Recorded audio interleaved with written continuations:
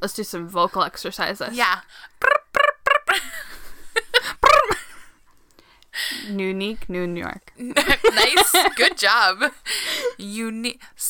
What was that one that I put on Insta? Oh, when we went to the distillery, I was like, I love scotch. Scotch. Is that a tongue twister? No, it's from Anchorman. Oh. So is it Unique New York. Unique New York. New York. Oh boy, that's a hard one for That you. is. I don't know why. I can do a proper cup of coffee from a copper coffee pot. Nope. I can't. And then what's another one? Oh, there's a singing exercise one. I'm not going to sing, but a big black bug bit a big black bear and the big black bear blood. Ew. Also, that just sounded like you were going blank, blank, blank, blank, blank, blank.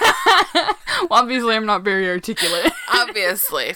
That's okay. Which makes me the perfect person to host a podcast. Ta-da! Which is what we're doing now. That's us. We are That Broad's Got Moxie. Do-do-do-do. Do-do. I'm Kiana. I'm Cassie. And we're here. We're here again. Just give everybody a little quick heads up. behind the scenes. Behind the scenes scoop. We recorded, but Kiana sounded like she was in a tin can. And so due to the fact that I wasn't in a tin can. No. And that was just a choice that I made. She is actually a tuna. Call me Tuna. Because I'm in a tin can. Call me Peaches. I'm Peaches now. No. Oh my gosh. Peaches would be devastated. Well, if you really wanted to commit, could be in a tin can. Exactly. Yeah. But that being said, this is our second time recording these stories. Yes. So if we're a little less shocked, if we feel a little more rehearsed, that's because we're bad at acting. We're gonna fake it until we make it, though. Yes. So. And honestly, I don't have a great memory. So I'm probably going to still be surprised by some of what you said. Yeah, I'm sure. Probably. Maybe. Now that you know who I'm talking about, I'm just going to jump right in. Yeah. Okay. To which, another behind the scenes look, I secretly knew who you were doing because I accidentally... That's true. I was copying and then pasting something on Danny's computer. But then I forgot a copy, so then I just pasted.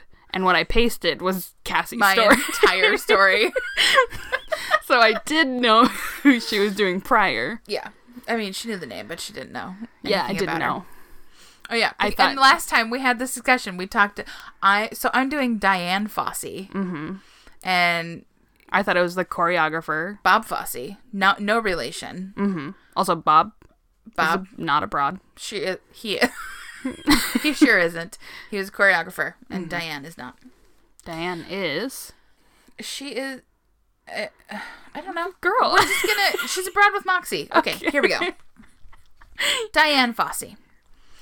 She was born in San Francisco, California on January 16th, 1932. At age 6, she began horseback riding lessons, and then in high school earned a letter on the riding team. Athletic. Incredibly. Have you ever ridden a horse? Yeah. The first horse I ever rode, his name was Tapioca. Sorry. That's adorable. That's a really fond memory that I have. One of the very first, official dates that Danny and I, really went on, pulled out all the stops, not just, dinner and a movie or whatever. We went up to Mount Hood, and we rode horses. Oh my god. It was really cute. It was so cute. It was gross and adorable. Zeph, take me on a horse. Zeph better get his shit together. I want to ride a horse. That's right. She was an excellent student and was extremely interested in animals from a very young age. So she graduates high school, and then she enrolled at Marin Business College. She's very heavily influenced by her stepfather, who is also a finance guy and in business. Okay. But after working on a ranch in Montana for one summer, she decided to follow her heart and return to school as a pre-veterinary student at the University of California. Okay. She found chemistry and physics very difficult. Who doesn't? We are the same person. And so instead, she turned her focus to a degree in occupational therapy at San Jose State College. And then she graduated from there in 1954. So after graduating from college, Diane interned at various hospitals in California, working with tuberculosis patients. Good old consumption. Giving them lots of fresh air. Is TB and consumption the same thing? Yeah. Huh.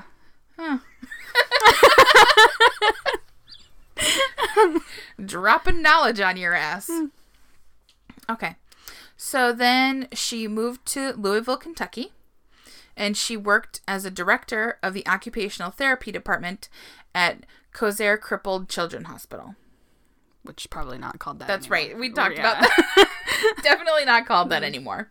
So a friend of hers had just gotten back from a trip to Africa and showed Diane a bunch of photos and told her, all of her fun stories. And Diane was like, yeah, that's what I'm going to do. So that was her next, big step in her life. Yeah. So she used up all her savings, plus she took out a bank loan. And in September of 1963, she flew to Kenya. And so, side note, Kenya is where Danny's bestie Colleen, who came to the UK with us, and her, betrothed Steve, their honeymoon is going to be in Kenya.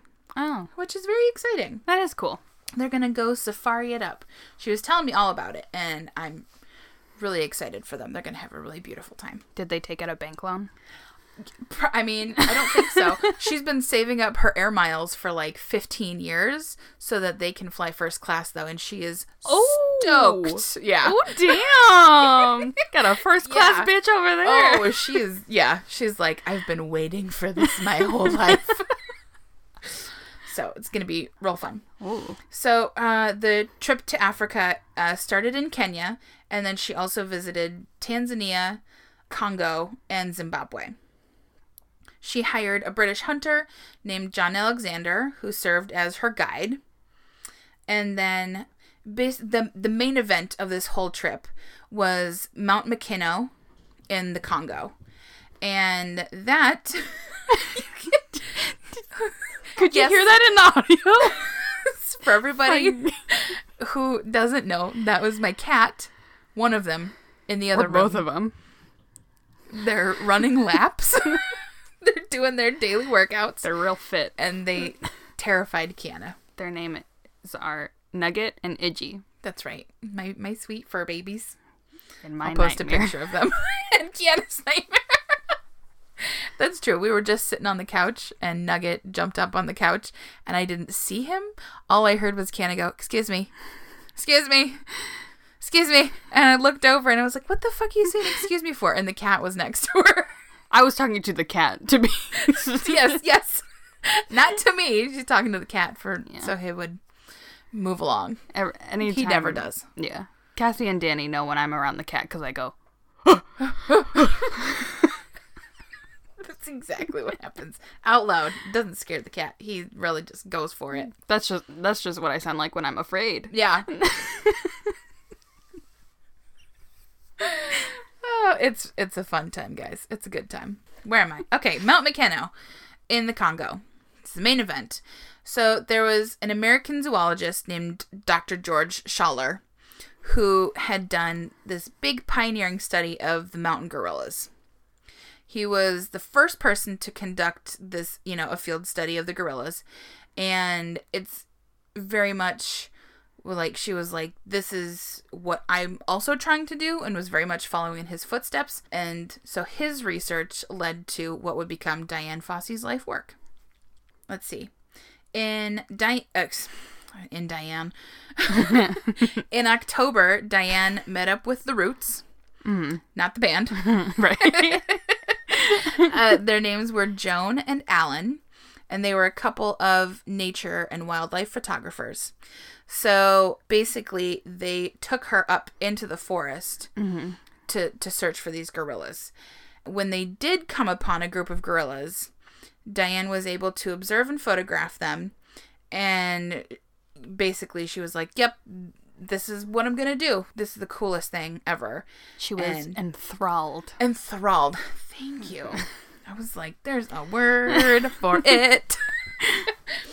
So she describes in her book, Gorillas in the Mist, which was published in 1983.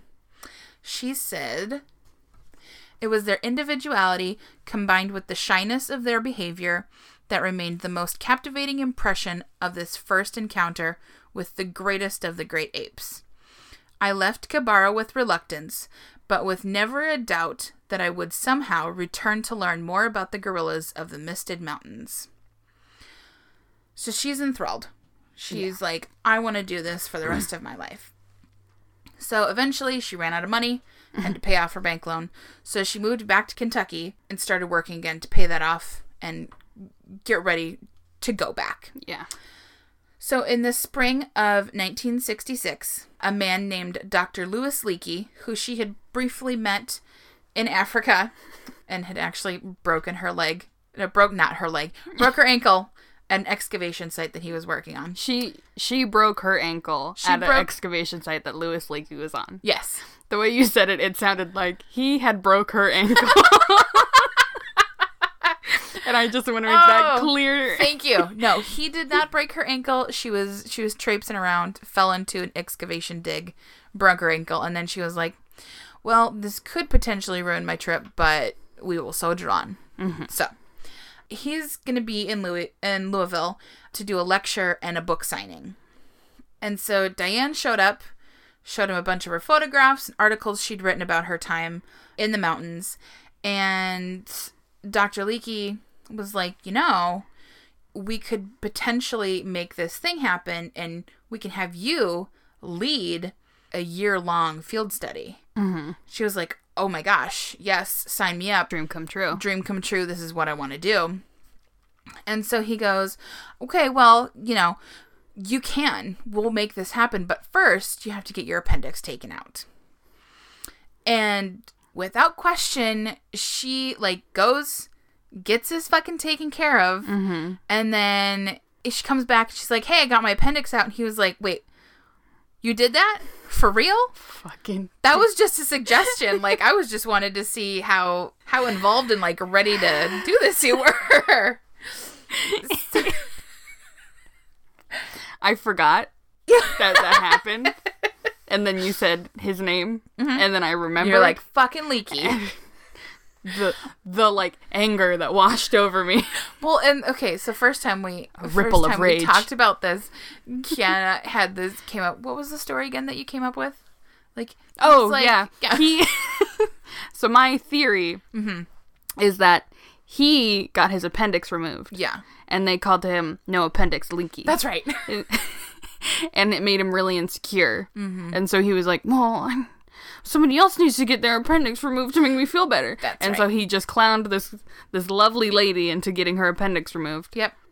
I'm still questioning that doctor. I am too. It's what 1966. What 66 was a weird time. I wonder if I could just go into a hospital. And you can't. Also, I just listened to an episode of Unladylike, and they talked about how hard it is for women to get tubal ligation and get their tubes tied. Mm. Oh, and it's how so hard. Doctors are like, no, you're too young. No, we won't do that. Blah, blah, blah. So, I mean, easier to apparently get your appendix taken out than it is to do a little switcheroo on them tubes. I mean, an appendix isn't a reproductive system. Right? Are we surprised? No, we're not. They probably let us remove every organ except for the women. Right? Could be you just can a get uterus ribs taken out, but just you gotta be walking around with them ovaries. Alabama's like, uterus. Keep the uterus, take out the lungs. You don't need that liver. No. You don't need that gallbladder. Kidney Does is not important. Does anybody really need a gallbladder? I don't have one. We're fine with that. Oh, really? Yeah. I don't even know what it does. Nothing, apparently. It does. I mean, it holds stuff. If I can, I'm going to go to the doctor and get that removed. It's a bad time. I could talk about that for a long time because it was the worst 8 hours of my life. Where was I? Okay. He clowned her into getting her appendix removed. So, sans appendix. She waited for about 8 months to secure all the funding for this study. And during that time, Diane read all of Dr. Scheller's previous gorilla research and taught herself Swahili. Dope. Super dope. In December of 1906, Diane was again on her way to Africa. She arrived in Nairobi, which is in Kenya, gathered provisions, and set off for the Congo in an old canvas-topped Land Rover named Lily. How nice. Right? On the way to what would be, it was called Kabara Meadow. On the way there, she stopped at the Gombe Stream Research Center and met Jane Goodall, observed her interactions with the chimpanzees, and talked to her and asked her a bunch of questions about her research and how she initially kind of, it put herself in their lives and how she interacts with them, which I think is really cool. Women empowering women, and kind of, really kind of took her under her wing and was like, let me tell you how this worked. Don't get attacked. That's nice. Yeah. So when Diane finally got to the Kabara Meadow, is set high up in the Virungas Mountains. So she basically had to park Lily, her Land Rover, at the bottom of the mountain. Had to hike up the mountain to Kabara Meadow. And here she had a 7 by 10 foot tent, which served as her bedroom, bath, office, and her clothes drying area, which we talked about earlier is a futile endeavor in the wet rainforest. Oh. Yes. Explain everybody why it just sounded like a doofus. This is a tip and trick for your whole life. Tell me. If you don't know how to pronounce a word, say it in a character voice. Okay. So that it sounds like you're doing it on purpose, but they get the picture of what the word is. You don't look like a fool. You just look funny. Yeah. Oh. So we didn't know if it was solid. What was the two? Well, I couldn't decide. Futile or futile. Or futile. Which either one I think works. Yeah. But to circumvent any embarrassment that we might have. Yeah. We decided to say futile. Futile. Futile endeavor. Futile endeavor. And now we just sound like even bigger doofuses. That's okay. So anyway, she gets up to her camp area. Only once a month, she would hike back down the mountain, make a 2-hour drive to the village of Kikumba to buy supplies. But the rest of the time, she was up in the mountains by herself. Very scary. She would have a guide occasionally, but they didn't stay there always. Yeah. I mean, they probably were just checking in to make sure she was still alive. Accurate. Yeah. So this is another quote from her book. The Kabara groups taught me much regarding gorilla behavior. From them, I learned to accept the animals on their own terms and never to push them beyond the varying levels of tolerance they were willing to give. That was a very long sentence. Continuing quote. Any observer is an intruder in the domain of a wild animal and must remember that the rights of that animal supersede human interests. Yes. Accurate. Yeah. Always approach wild animals with much caution, knowing that you are entering their space. Exactly. That's why I don't go in the ocean. That's fair. Because people get eaten by sharks, and then they get upset, and it's they don't get eaten by sharks, they get bitten by sharks. Excuse me, that's true, because they don't eat us, because they think we're gross. Yeah. But people get bitten by sharks and then go, oh, there's a shark's fault. It's like, yeah, because you're in the fucking ocean and you look like a seal flopping around. So what do you expect? It's always, have you seen the video? Which zoo was it? A lady went past the barrier at the zoo to get a picture of like a jaguar or some kind of wild cat. And then she got attacked. Yeah. Because don't cross the barrier. That's what they're fucking there for. And then she tried to blame the animal. I do remember that. Yeah. Harambe! Exactly. Rip Harambe. Yeah. Bring that meme back. Exactly. That's like... Yeah. That's the thing. There's they're a wild animal, whether they're in the actual wild or they're in a zoo. They only have certain amount of human contact, if any human contact. Yeah. There are safety precautions set there for a reason. Dian Fossey went into the wild, into a pack of gorillas. Yeah. And I've read the book and I've seen the movie. It was very fucking scary. Because they're humongous animals. Yeah. And it's like, if you're going to put yourself in that position, you need to understand the potential dangers of it. But you also need to go into it with the utmost respect of, like, I am entering the lion's den. Exactly. You look like you've been ready to say that. I know, I was all day. The lion's den. You started talking and I was like, oh, this is gonna be so fucking good. Lion's den. It's a thing that we say, and it's an animal. Exactly. Yeah. So that's all of this. Okay. So when Dian began observing the gorillas, at first they would just book it out of there. They'd flee into the trees, as soon as she walked up. So over time, she kind of discovered a couple things. First of all, if she crouched and knuckle walked like a gorilla instead of standing upright, they were less anxious about having her around. Over time, she gained their acceptance a little bit, and she would put the gorillas at ease by imitating their kind of regular activities.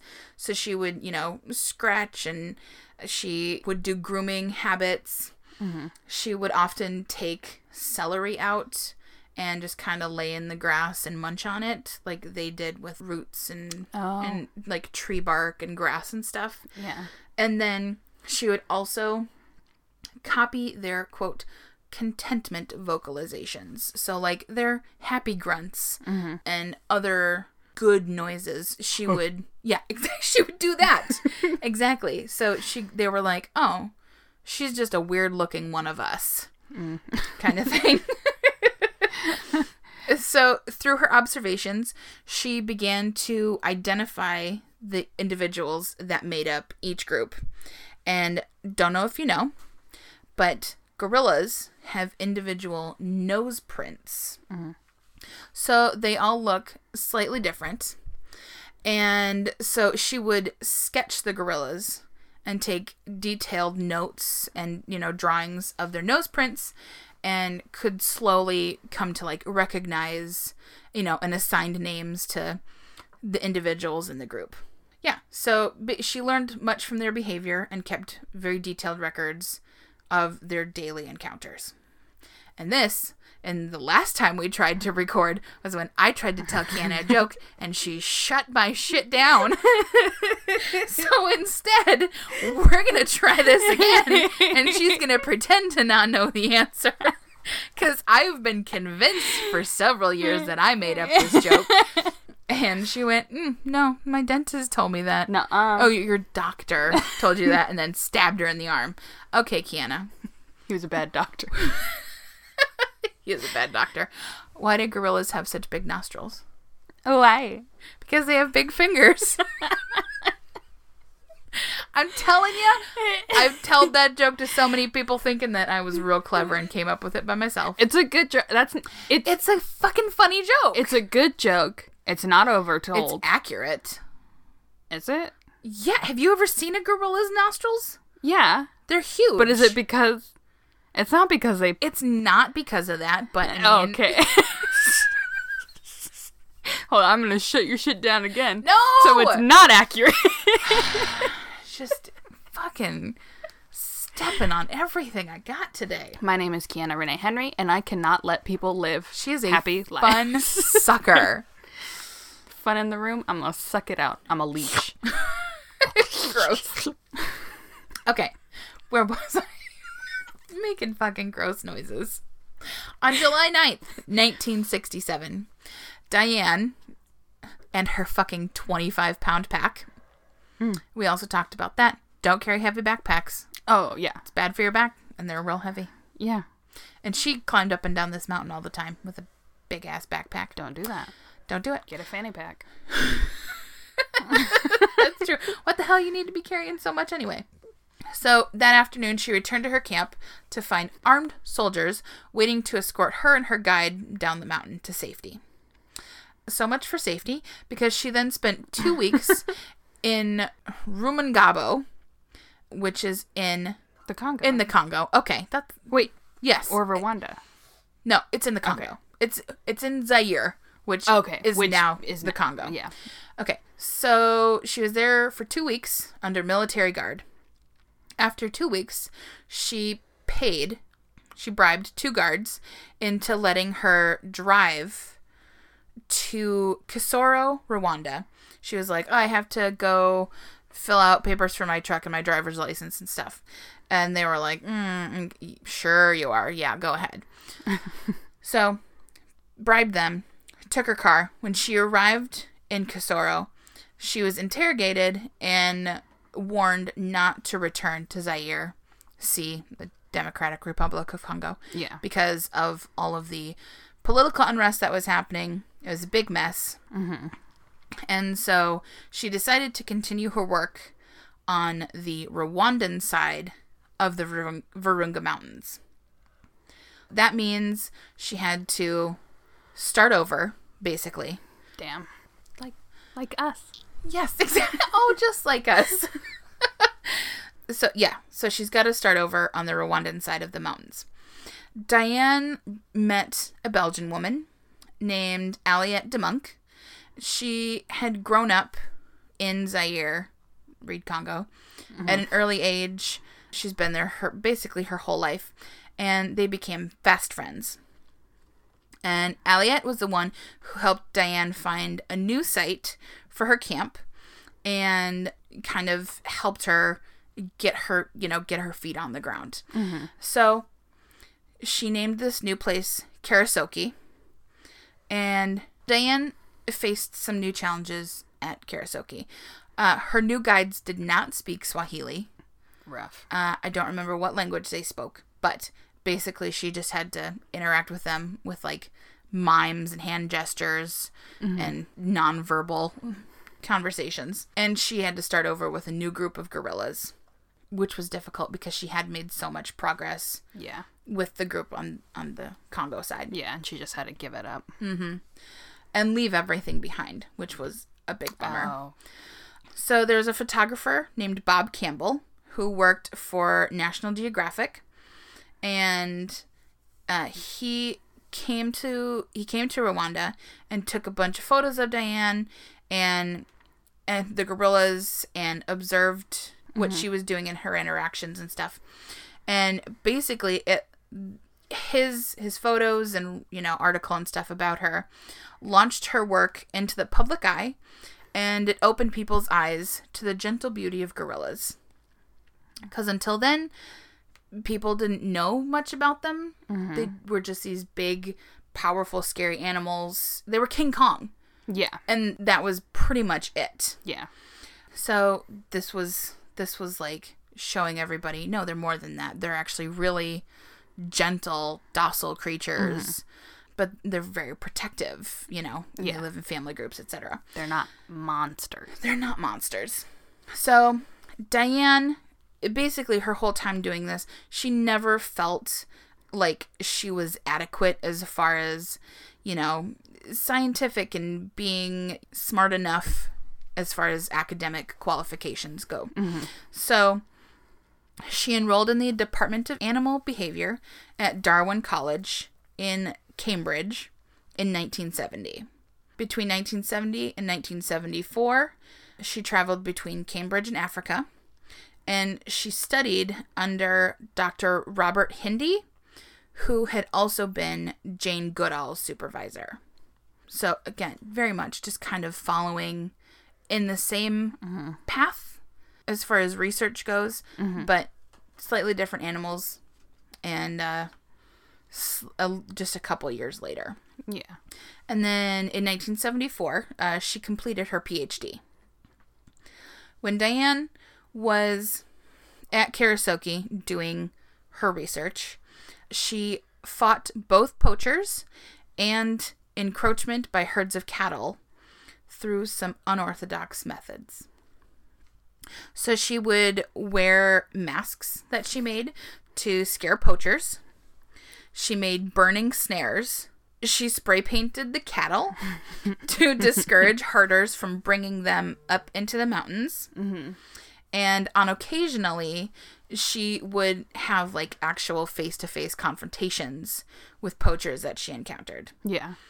Pretty dangerous people to be getting involved with. They have weapons. Lots of them. Big ones. Over the course of her research, Diane established herself as a true friend of the mountain gorilla. However, there was one gorilla that she formed a particularly close bond with. His name was Digit, and he is named Digit because he had a damaged finger on his right hand, which is really cute. He was about 5 years old, and she first encountered him in 1967. So basically, he didn't have any. There were no like other little gorillas around in his age group. Yeah, his generation. Exactly. And so he was really drawn to her. He was very curious little gorilla trying to figure out what she was all about. And she was over the moon about him. Like, they really, really bonded. But tragically, on December 31st, 1977, Digit was killed by poachers. Oh. He was a hero, though, because he died helping defend his group, and a lot of his group escaped safely. Yeah, because they got him instead. Yeah, which is very sad. Yeah, he was stabbed multiple times, and then they took his head and hands. Oh, dude, what? I just always imagined poaching being shooting. Yeah, you would think so. But to stab an animal... Right? A lot of times, it just... I can't... Yeah. I mean, stabbing up, like, person-to-person stabbing is so... It's such a close encounter. Yeah. It's very personal. Yeah. I think maybe the goal was to shoot, and it just didn't end up that way. Yeah. But, yeah. So that's just wild to me. Yeah. So they took his head and hands because they made a lot of fucking money off of it. Because there were people who wanted live specimens. And also, like I told you earlier, I've seen a photo of a gorilla hand ashtray. Yeah, it was real big in the 80s, and I don't know why, and it's fucking gross. It's sick. It really is. Because it's very creepy. It's just an oversized... It's an oversized human hand. Their fingernails. Yeah. And they have similar palm creases. Ugh. And it's super gross and upsetting. And it's from fucking bullshit. Gross trend. So, unfortunately, there were a couple more deaths in that particular group. The dominant silverback, who was named Uncle Bert, he was killed. And then eventually... that group, which was group 4, disbanded. Like, they all kind of went their separate ways. Yeah. And then it was then that Diane Fossey declared war on the poachers. So she really took a stance and led this battle to protect these animals. So Digit had been part of the famous photo shoot with Bob Campbell. And as a result, he was kind of the official representative of mountain gorillas as a whole. He was like, photos of him and Diane were on posters and in like travel pamphlets all over the world. Yeah.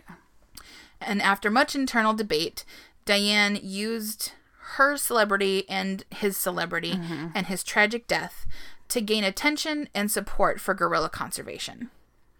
She established the Digit Fund, which would raise money for her conservation and to fund anti-poaching initiatives. And then the Digit Fund was later renamed the Diane Fossey Gorilla Fund International. Yeah. And we talked about this earlier when we recorded, but Ellen DeGeneres is a big animal fan. And so Danny is fucking on the ball. Yeah, I know. I'll just say that real quick. So for her 60th birthday, Portia, her wife, gave her a really great birthday present. So this is what it says. And this is a quote from Ellen.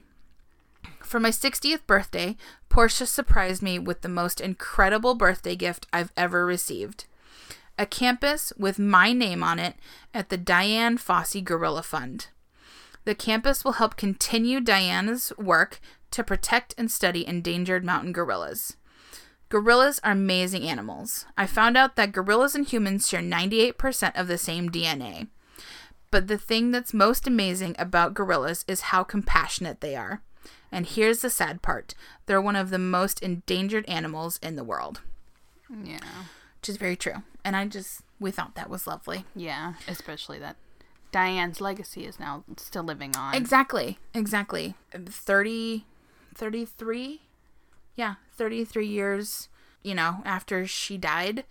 Like, it's very much a thing. And her legacy is living on, which is beautiful. So, let's see. In 1980, that sounded like a question. In 1980, Diane moved to Ithaca, New York, and became a visiting associate professor at Cornell University. She used this time to focus on writing her book, Gorillas in the Mist. Like I said, that was published in 1983, and it's an account of her years in the rainforest with the gorillas. And then Sigourney Weaver, who we love, played Dian Fossey in the film version.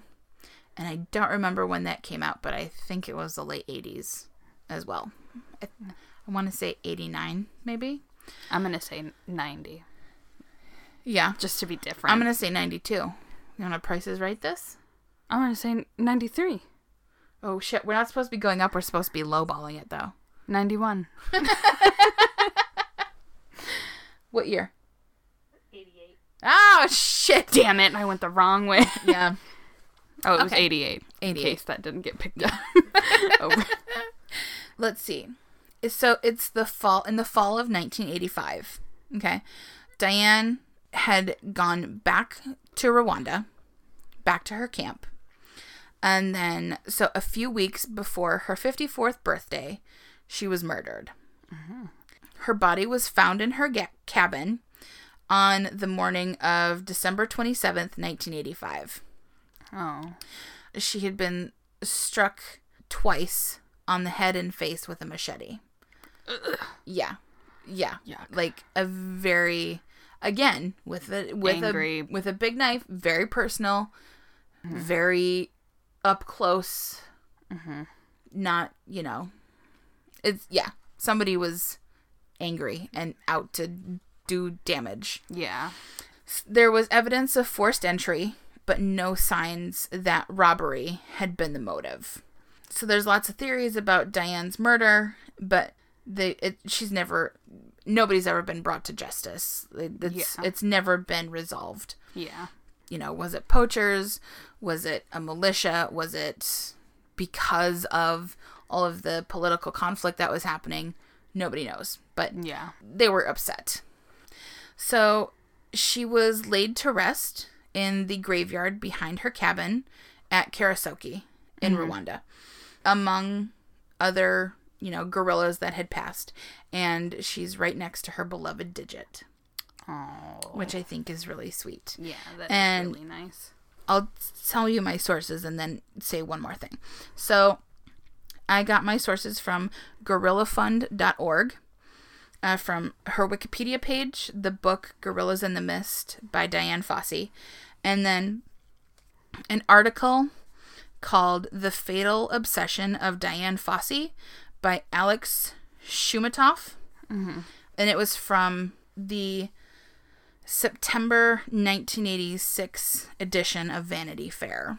And that article is really interesting because it talks about basically how much Diane didn't like people.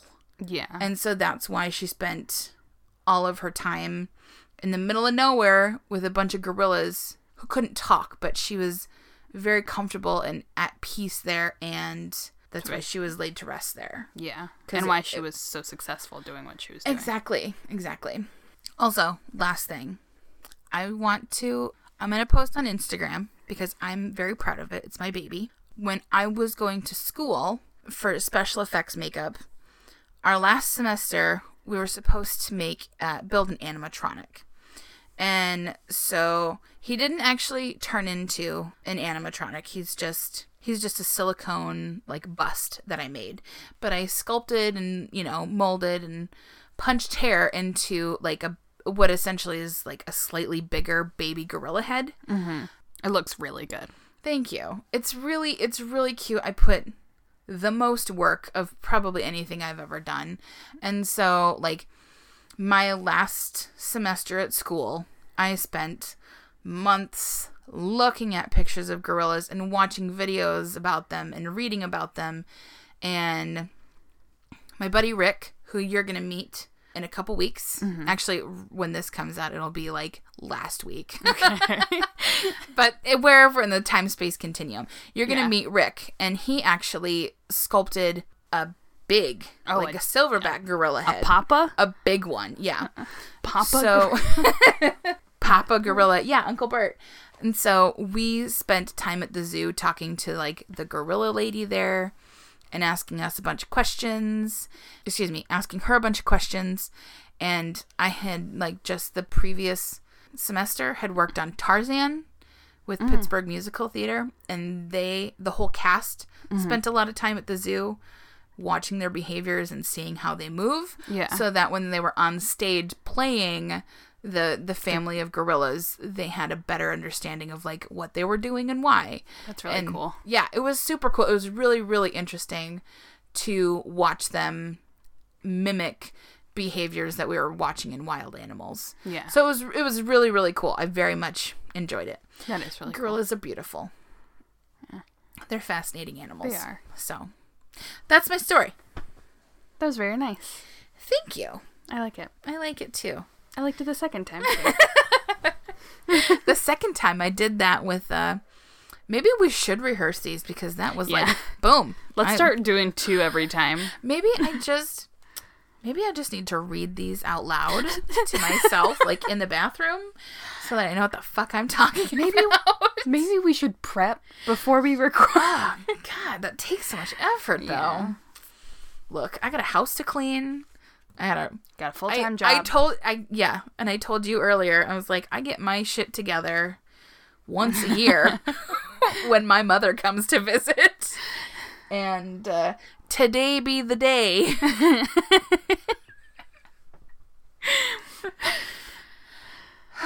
Okay, who are you talking about today? You tell me. Yes. So, we are staying in Africa. Oh yeah, that's right. We're just going to do a time hop. Time hop. How many centuries?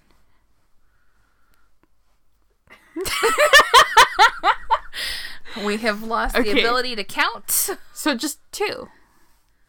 Wait, I thought you said this was the 1600s. This is the 16th century. 16th century. Okay, so that means 1700s. 1500s. We go backwards. And that's you were the 80s, which is the 20th century. So 400. Oh, for Pete's sake. We're going back 400 years. What math did I just do? I have no idea. I think you heard 80s and went 1800s. Okay. That's honestly, yeah. We don't know. 20 years. 2 decades. Easy peasy. Listen. Okay. I'm not a math lady. Sure aren't. It's I'm okay, neither just a lady who likes history and politics. That's right. Oh, and you're good at them because it all goes over my head and under my butt. So quit. What? I've never heard the addendum of under my butt. Oh, really? Yeah, like it threw me so much for a loop that it went a full circle. I'm going to start saying that. Perfect. It's like saying she fell ass over tea kettle. Don't know what that means, but it's one of my favorite things to say. Really? It's like when somebody just completely eats it. Like they went ass over tea kettle. Oh. I just eat shit. That's when somebody eats shit. It's when they've fallen. Yeah. And they can't get up. They can't get up like a turtle on its back. Oh. That's sad. Anyway. Today I am covering Queen Anna Nzinga. Yeah, you are. Or Anna de Souza Nzinga Mbande. But I'm just going to be calling her Queen Nzinga from now on. Queen Nzinga. So my sources, I watched 2 videos on a YouTube channel called Extra Credits. That's right. About Queen Nzinga. And then I read her entry on the African Feminist Forum and also on the World Changing Women's website. Gorgeous. Okay, so we're throwing it back. 16th century Central Africa to the capital of the Kingdom of Ndongo, which is now modern-day Angola. That's right, because I was like, I didn't know that was a country. What if it's not? Like what if former Soviet Union? No, Yugoslavia. Whatever. Modern day Yugoslavia. Jesus. Okay. We might very well have that kind of situation though, but I don't believe think in you. I don't think I do. It is a country. Okay. Would you put money on that? How much are you asking for? I don't know. How much are you asking for? Let's make this a spicy little moment on I mean, I believe you. No, I feel like you don't. I feel like you don't believe me. It's questionable. I've never heard of it before, but I've heard of it. Really? Oh, Danny's given us yes. So you owe me $20? I just not say anything about. We have it on recording. No, you we said don't. it. You're full of shit. I just said money. I never said how much money. 100? Or how many money? How many monies? How many monies? So now off the country, back onto the lady.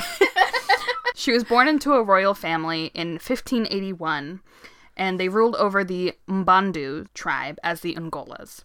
So the country got its name because when the colonizers came over, they confused Angola, which is the royal family title, with the tribe's name, and then they started calling it Angola. That's right. That's where the country comes from. Perfect. She got her name because her umbilical cord was wrapped around her neck when she was born, and Nzinga roughly translates to twist or turn. Mm-mm. In her culture, though, the wrapped cord was not something to really fret about. Mm-hmm. I mean, if the child died, in general, it's not great. Yeah. But if it lived, it was a sign that the child would be a proud, haughty, wise, and powerful person. Yeah. And after her birth, a wise woman told her mother that Nzinga would be queen one day, even though she was not directly in line to the throne. And also, even in the face that, like, they never had a woman ruling over them before. It had only been men previously. Mm. According to her recollections later in life, because of this premonition, she was greatly favored by her father, who allowed her to witness as he governed his kingdom. And he even carried her into war with him. Oh, that's right, in his 25-pound backpack. Yeah. Once she got over 25 pounds, she had to be a check bag. Yeah.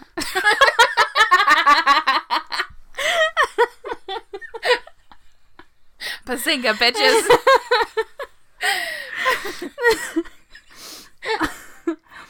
She was given this opportunity from her father over her siblings. So she had 2 sisters and a brother. And he was pissed. He was pissed. Yeah. And given the opportunity, she rose to the occasion of it and took her father's lessons to heart. She became a warrior, dressed in men's clothing, and was considered to be the best politician in the country. Hot damn. Yes. Her father's favor towards her angered her brother, though. He was pissed. But he was actually next in line for the throne. Yeah. But he was like, stupid girl. Yeah. I want to be carried into battle. Where's my backpack? Papa, carry me. That's a direct quote. Her brother, whose name I did not write down. Even though they didn't really get along because of the rivalry, they were said to have cooperated enough under their father's rule to get stuff done. So they were very efficient together. But once he became ruler after their father's death, this changed drastically. In his contempt for his sister, he killed her and her... No, he didn't kill her. Not kill her, or we would be talking about a different situation. That's the end of the story. The story was longer The end. He killed her son. Ah, yes. And then sterilized her. That's right. So she could not have any more kids. Which is fucked up. Yeah, don't. Don't fucking do that. Hands off my vagina. Mm-hmm. So he did this, killing her son and sterilizing her, to ensure that she would have no child to claim rights to the throne. That would, like, result in a coup, and he would lose power. You know, all that stuff that people in power think about. Mm-hmm. He also temporarily stripped her of any power to rule, even though she was the best politician in the land. Mm-hmm. So it was, like, a bad decision on his part. Yeah, He's an idiot. Mm-hmm. And it also pissed her off royally. And she decided at that moment to wait and, like, bide her time before she could seek revenge. That's right. As time passes, and her brother comes to her and begs for help.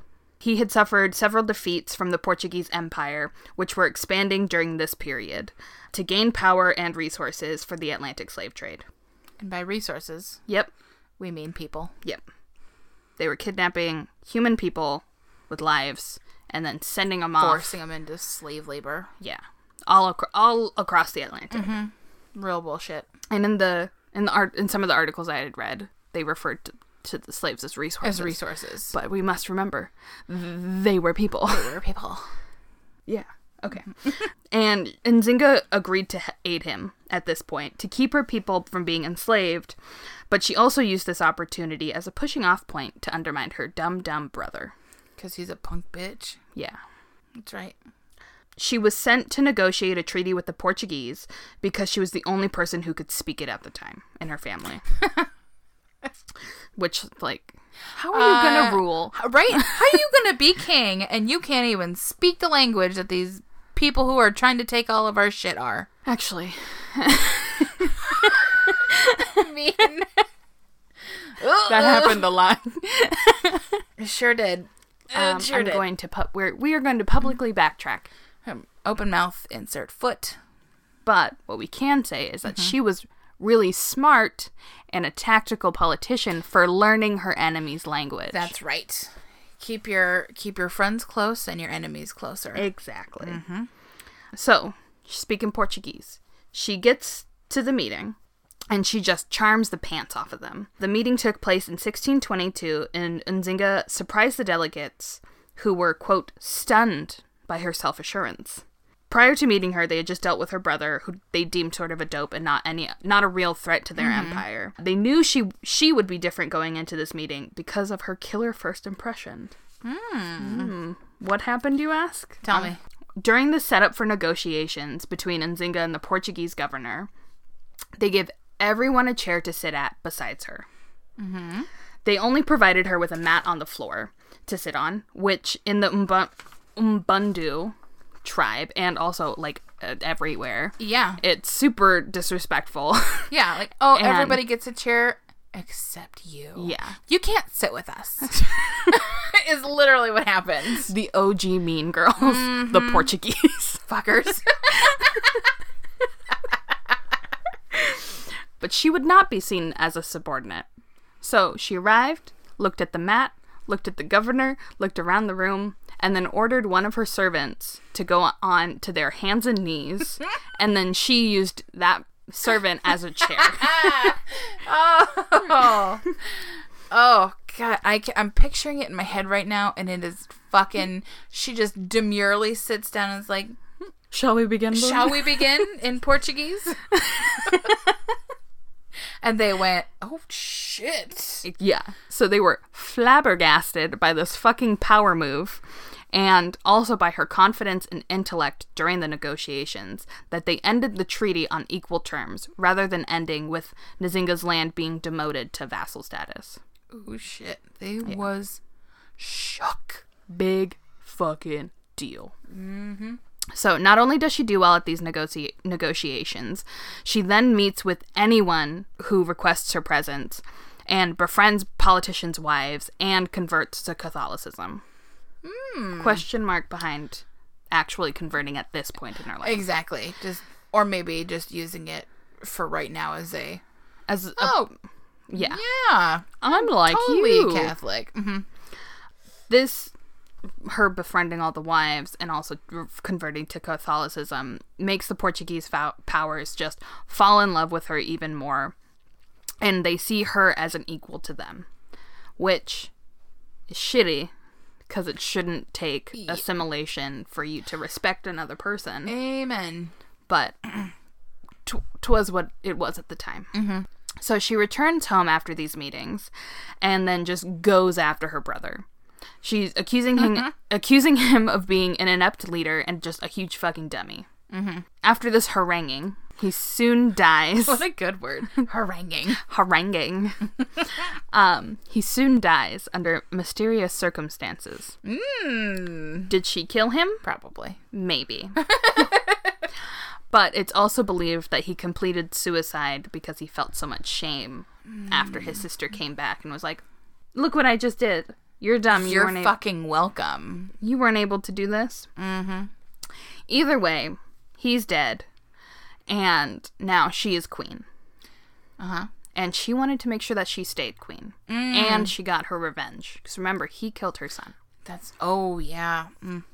Okay, I'm ready. So, her brother had a son that could potentially claim rights to the throne. Her nephew. Okay. Yes. He lived with a mercenary clan called the Imbangala. Okay. So, she knew this, went to the leader of the mercenary clan, and started courting him. He was...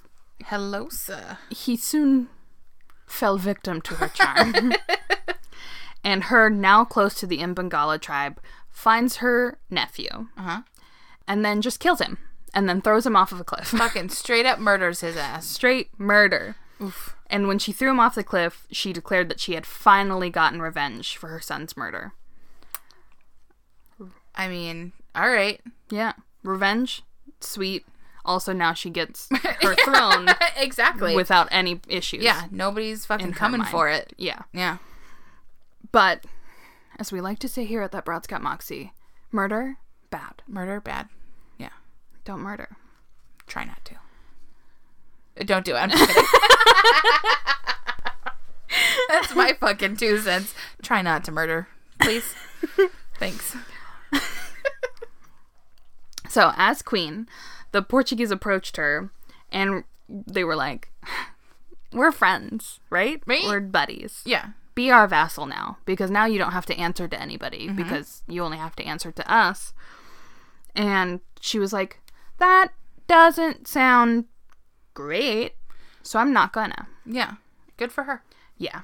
Hold your ground. Knowing that something would probably come from her defiance, she sent people into neighboring areas that had previously been her enemies and convinced them to become her allies against the Portuguese. So she's rounding up the Northmen and the Dothrakis and the Unsullied, bringing them all together. Yeah. Gotcha. All right. That's gonna be old when this goes, because it's ending tonight. We gotta finish recording. I got a show to watch. Oh my god. Okay. And so her neighbors were already under the colonial power. They were vassals. And the Portuguese would often have issues of slaves that they had captured from these vassals running into her land, which was not a vassal. So the Portuguese had no power over her, really. So once they became allies against the Portuguese, when the slaves would run over to her land, they would stay free. And when the Portuguese kind of found out that this was happening and demanded that all the runaway slaves from the allying countries be returned to where they were, she would just be like, I don't have any slaves. What are you talking about? What do you mean? I only have free men on my land. Yeah, But they knew she was lying, and they were also now afraid of her because her maneuvering with others began to loosen the Portuguese stronghold in the area. Scared, they began a smear campaign against her, claiming that she had no right to rule because she was, quote, in my own words, a dum-dum lady that had, like, periods and boobs. What a good quote. I'm going to put that on a flowery background, and it's going to be brilliant. Perfect. So, knowing what was coming, because they began the smear campaign, she was like, I don't want to die. And she took her loyal followers and ran away, biding her time to come back and cause chaos. Later. So in her absence, they installed a puppet leader that was just the mouthpiece for the Portuguese. And she was like, I don't like this, so I'm going to now ally myself with the Dutch, who is also fighting for power in the African continent. Ah, yes. An enemy of my enemy is my friend. Mm-hmm. I'm a Dutch. I'm part Dutch. Are you proud of what you did in Africa? Wow. No. I just came for the stroop waffles. I'm English, half English / Irish, so, you know, the sun never set on my kingdom. Sure didn't. I got one side fucking with the other side and vice versa. No. Not a good, it's a lot of confusion. It's bad in times. My body. Enemy, my friend. Oh, okay. So together with the Dutch, they made their way back to the Umbandu land. And just was ruining. Real quick for the audience, I just looked over at Danny, who's like Ed Bundy, from the show. Oh, Al Bundy. She's fucking Al Bundy in it. Her sweatpants have traveled down, and her belly's just like poking out. I was like, "What are you doing over there?" Just real fucking chill. She's getting comfy. This is story time for Danny. Okay, I'm sorry. Carry on. Okay, so she's with the Dutch now, and they're making their way back to the Umbandu land, and are just ruining Portuguese things in their way. Mm-hmm. The king of Portugal heard about this and was like, no. So he sent a small army to stop them, but then word got back that the small army was dead because she had killed them on her path back to Umbandu. Bye. You're in my way. Sorry about it. Yeah. But this pissed them off, so they sent an envoy of thousands. It was the biggest army that she had ever seen in her life. She lost this battle, unfortunately, because she was really just out-resourced. Mm-hmm. They took all of her paperwork, uncovered her spy network, and secret treaties that she had made. They also took her sister captive in this battle, and this pissed her off even more. Yeah. She was like, take my paperwork, don't take my sister. Right? She's all I fucking have left because I killed my brother. I mean, I didn't kill my brother. I killed his son. I didn't kill my brother. I can't be held responsible for any of that nonsense. That's right. She then, changing tactics, she's like, I cannot beat them in an all-out battle. She then began a guerrilla war against the Portuguese, with the help of the Congo and the Dutch. They were all doing well until the colony of Brazil sent troops over to help their fellow Portuguese people, because Brazil at that time was colonized Portuguese. by Portuguese. Yeah. It was, I don't even think it was called Brazil. No. I saw that on the Olympics. What? Brazil? Yeah, when they their whole thing, their like opening ceremonies. Oh. Brazilian soldiers came over and defeated her. Mm-hmm. So the Dutch retreated, and without her greatest ally, Nzinga needed a new plan. So, not one to give up, she changed tactics again. Okay. No guerrilla warfare? No guerrilla warfare, no outright war. She knew that she needed to be tactical. So with her remaining troops, she sent them to areas and cut off where the Portuguese conducted their slave raids. Okay. So this hurt them economically. Mm-hmm. She then went to the Catholic missionaries in the area and teamed up with them. She was like, I'm Catholic, you're Catholic, come help me find... Yeah. God, save... Let's work together. Save me. Mm-hmm. Save me. Mm-hmm. It's at this point, it's not clear on whether she was actually down with Catholicism, but she needed them assisting her. And on the political and religious front, now she was allied with the Portuguese, who were also Catholic. Gotcha. Okay. So, because they were both Catholic, the Portuguese offered a peace treaty with her kingdom, and then released her sister at this time. Mm-hmm. So her tactics had worked. Oh, good. She was smart. Got her She's sister persistent. back. In the treaty, it also acknowledged her as the rightful ruler, which was dope because originally they were like, lady, periods, boobs. She cannot. She cannot Cannot compute. No. This does not work. With her power restored, she had one last foe to take on. She went to the Imbangala leader, who, they were the mercenary group that had sheltered her nephew. And was like, remember when you helped my brother, and also you helped the Portuguese because you guys are mercenaries and you are loyal to money and not people. Yeah. And like, they had fought in battle together a few times, the Imbangala and Nzinga. Oh, okay. But she was like, I don't like you. I'm not into it. I don't like you. So then she declared war with them in her 70s. She was old at this time. Shit. And she led the battle with them. And then successfully got to the leader and cut off his head. Oh, shit. And then went to the Portuguese governor with head. Head in hand. Head in hand.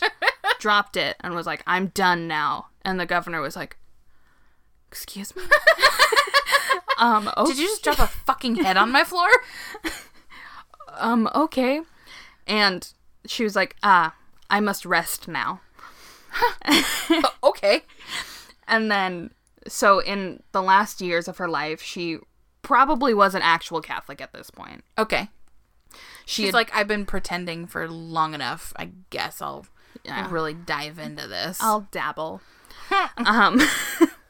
And she also started dressing in what Portuguese monarchs would usually wear. So she sort of like pushed off what her tribe would consider royal garb and took on the Portuguese wear. And so there's a lot of pictures of her with like actual like big floofy gowns and like a crown. Oh. She basically lived her life like this in total peace until her death at approximately 81 years old. She died Catholic, dressed in like a floofy gown, and her deathbed was surrounded by the missionary advisors that she had come to value in the last 8 years of her life. And she's still celebrated today. So after she died, the Angola did fall to colonial powers. But she's still recognized today as like the one person who like gave them stress and like fought. Yeah. I mean, she did it for damn near a century. Yeah. Of protecting her kingdom and her people. Yeah. Jeez, that's nuts. Yeah. She's awesome. She is awesome. And history is very much your thing. And when you tell me stories of these women back in the 13th century or the 16th century or even further back, I'm like, in 2019, we're still struggling to make our own decisions about our bodies and fighting to have equality and taken seriously. Yeah. And these ladies were fucking running the world. Yeah. Or, competently doing what leaders should do. And not just doing what a bunch of male advisors are saying, oh, we need to do this, we need to do this. I mean, maybe some of them did, but she clearly was like, nope, I know what's right. I'm clearly the smartest person here. Yeah. I'm going to make these decisions and make shit happen on my own. Yeah. Good for her. Fuck yeah. Yes. Perfect. Oh, that was great. Oh. Okay. Danny just reminded me that we got an email. Oh, hello. And I just thought it was really funny, so I'm going to share it. So it's from our friend Jim. Listener friend Jim. The subject is regarding the Dutch drive-by, which was our last episode. And not actually. Oh, shit, you're right. When we are in the time-space continuum, when we are recording right now, it has most recently come out, so you can triangulate where we are on the continuum. Time spectrum. The time spectrum. and find us there. Hold on, I gotta turn this back on. Put my finger on it. Okay. So, it's a very short email regarding the Dutch drive-by. And All it says is, "Book 'em, Danny, needs to be a thing now. And that is a hill I will die on. A hill of pants." And it's such, it's a gem. It's such a good email. Jim, It was very do you funny. have a problem with my dresses? Not as much as Tyler does. Yeah, Tyler wants me to wear jumpsuits. But He's a friend and another listener, and Yeah. he harasses Kiana on a daily basis. he pants checks me. He jumpsuit checks me every day. Jumpsuit checks you. Well, you're gonna wear that leopard print one and be You like, can't. boom. It's such a weird thing to wear to work. It's a little loud, but I like it so yeah. much. I have a flamingo dress that I wear on an occasion. Have I seen that? You shoulda. I'm gonna die on a hill of dresses. With jumpsuits piled on top of you. I'll die on a hill of dresses wearing a jumpsuit Ooh. while burning a pair of pants. Although, to be fair, since I've gotten my hair cut, I've worn pants 3 out of the 5 days You that I've gotten this have. hair. Which is Wild. This is wild and exciting. I'm a new person. Do you wear shorts during the summer? Sometimes. Sometimes, but I mostly... wore a pair of shorts the other day, and Levi thought it was a skirt. So that's the kind of shorts I wear, like big and floofy and like Oh, lacy. gotcha. Okay. I love that Levi was like, "I like your skirt," and you're like, "It's shorts." Well, it wasn't he liked my skirt. I had changed like 4 times in one day. Sounds like me. And Sage was the one commenting on it. And then Levi went, "Oh, weren't you wearing a skirt earlier?" And I was like, "No, those were indoor shorts." Those were indoor shorts, as opposed to outdoor shorts. Well, you can't expect me to wear pants in my own home. That's where I'm supposed to be free. That's why I just don't wear pants at home. But I suppose you live with many more people that you can't just necessarily freeball it all the time. 4 men. Yeah, boy. Been there, done that. Yeah. Never again. Yeah. I'm living it. It's okay. They're at least they're good guys. Yeah. So No, they aren't. I hate solid. them all. I just have to walk around with my underpants on in front of Danny, so we're set. If that. Whoa! Danny got I saucy. have been called out. On that note, rate, review, and subscribe. Yeah, to this podcast. please. That we Broad's like Got Moxie. every time we get a new review, we are very thrilled. Yes. So thank you to those who have reviewed us. We very much appreciate it. Mm-hmm. Tell us about us. Tell us about us. Tell them to review us. Tell other people about it. Oh gosh, my mouth. I didn't understand what you were saying there. You can also follow us on our social medias. Mm-hmm. And we are on Facebook and Instagram at That Broad's Got Moxie. Mm-hmm. And on Twitter, it's just at Broad's Got Moxie. Yes. Know that. Yes. And if you want to be like Jim and get your email read That's right. on the podcast, please send us an email, whether it be comment, correction, suggestion, advice, anything. Fun stories. Yeah. Send it to us at our email address at thatbroadsgotmoxie@gmail.com. Is that it? Bye. All right. Bye. Music by Sage Krenning. Cover art by Vinny Navarrete. Produced and edited by Danielle Barsanti.